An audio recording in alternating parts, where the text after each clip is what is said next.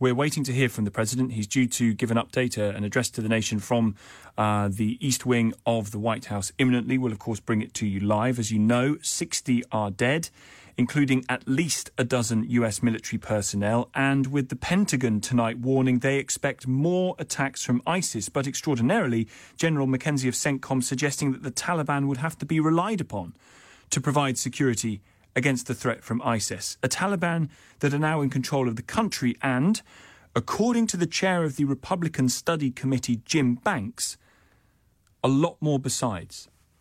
The Taliban now has access to over $85 billion worth of American military equipment.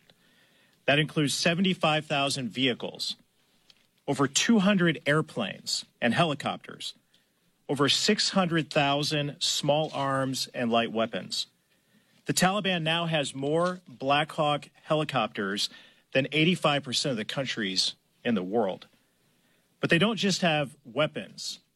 They also have night vision goggles, body armor, medical supplies, and unbelievably, unfathomable to me and so many others, is that the Taliban now has biometric devices which have the fingerprints, eye scans, and the biographical information of the Afghans who helped us over the last 20 years. And here's what we just learned again in the briefing that we just walked out of, is this administration still has no plan to get this military equipment or these supplies back. That is absolutely astonishing, don't you think? Chair of the Republican Study Committee, Jim Banks there. Not only do the Taliban have that biometric data, but it's being reported tonight that some of the information about the Afghans who worked with the Americans over the last 20 years was given to the Taliban by the Americans. Questions for Joe Biden, if he's taking any, after this speech that he is due to give imminently. Let's go to Washington. Simon Marks is LBC's Washington correspondent. Where to start, Simon, on what is a very deadly day for United States service personnel?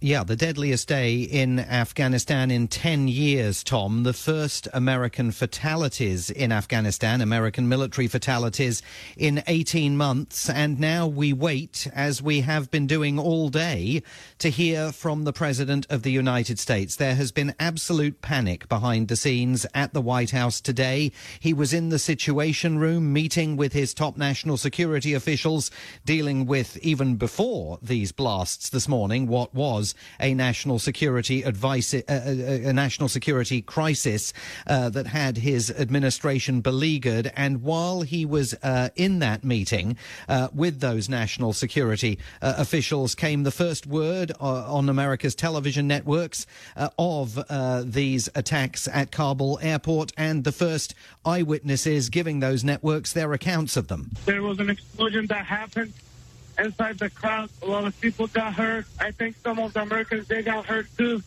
And so people are running around. I got a baby girl that she was 5 years old. She died right in my hand. There have been American persons injured. Again, there was a firefight that broke out.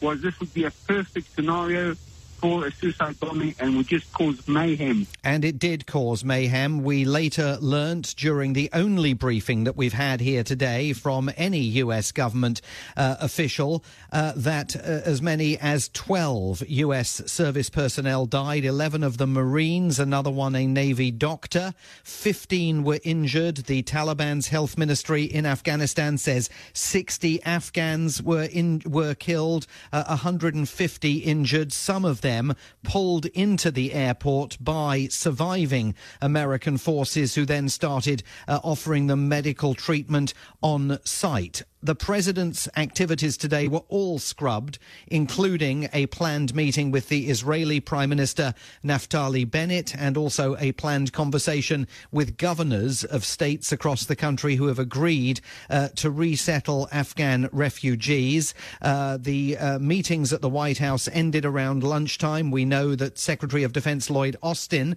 returned to the Pentagon, where he continued to head up the response to all of this. The most detail that we've we've had today has come from General Kenneth McKenzie of Central Command. He says that he is not seeking additional troops for the airport in Kabul, that the evacuation of American citizens and others is taking place and continuing to take place. More than 100,000 people, US officials say, have now been evacuated from Afghanistan since the Taliban took over. And he provided detail on exactly how this suicide attack had unfolded. A suicide bomber wearing an explosive vest, managing somehow to get past Taliban security checks. The general said he did not believe that the Taliban had allowed that deliberately to happen. He said simply that some Taliban fighters are more scrupulous about security than others, and then literally coming face to face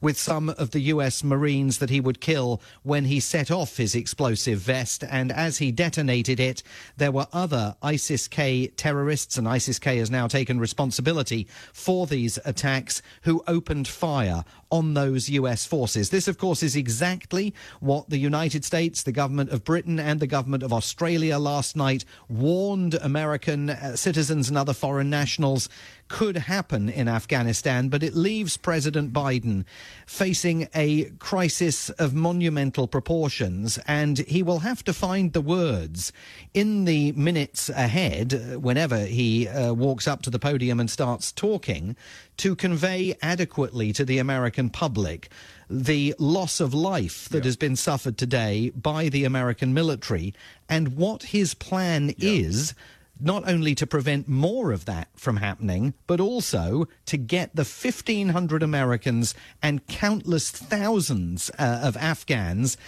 whom the United States has promised a new life in America out of the country, especially in light of that news that US officials in Kabul gave the Taliban a list of names of American citizens, permanent legal residents, and the Afghans who have supported them in a bid to get them past checkpoints and into the airport.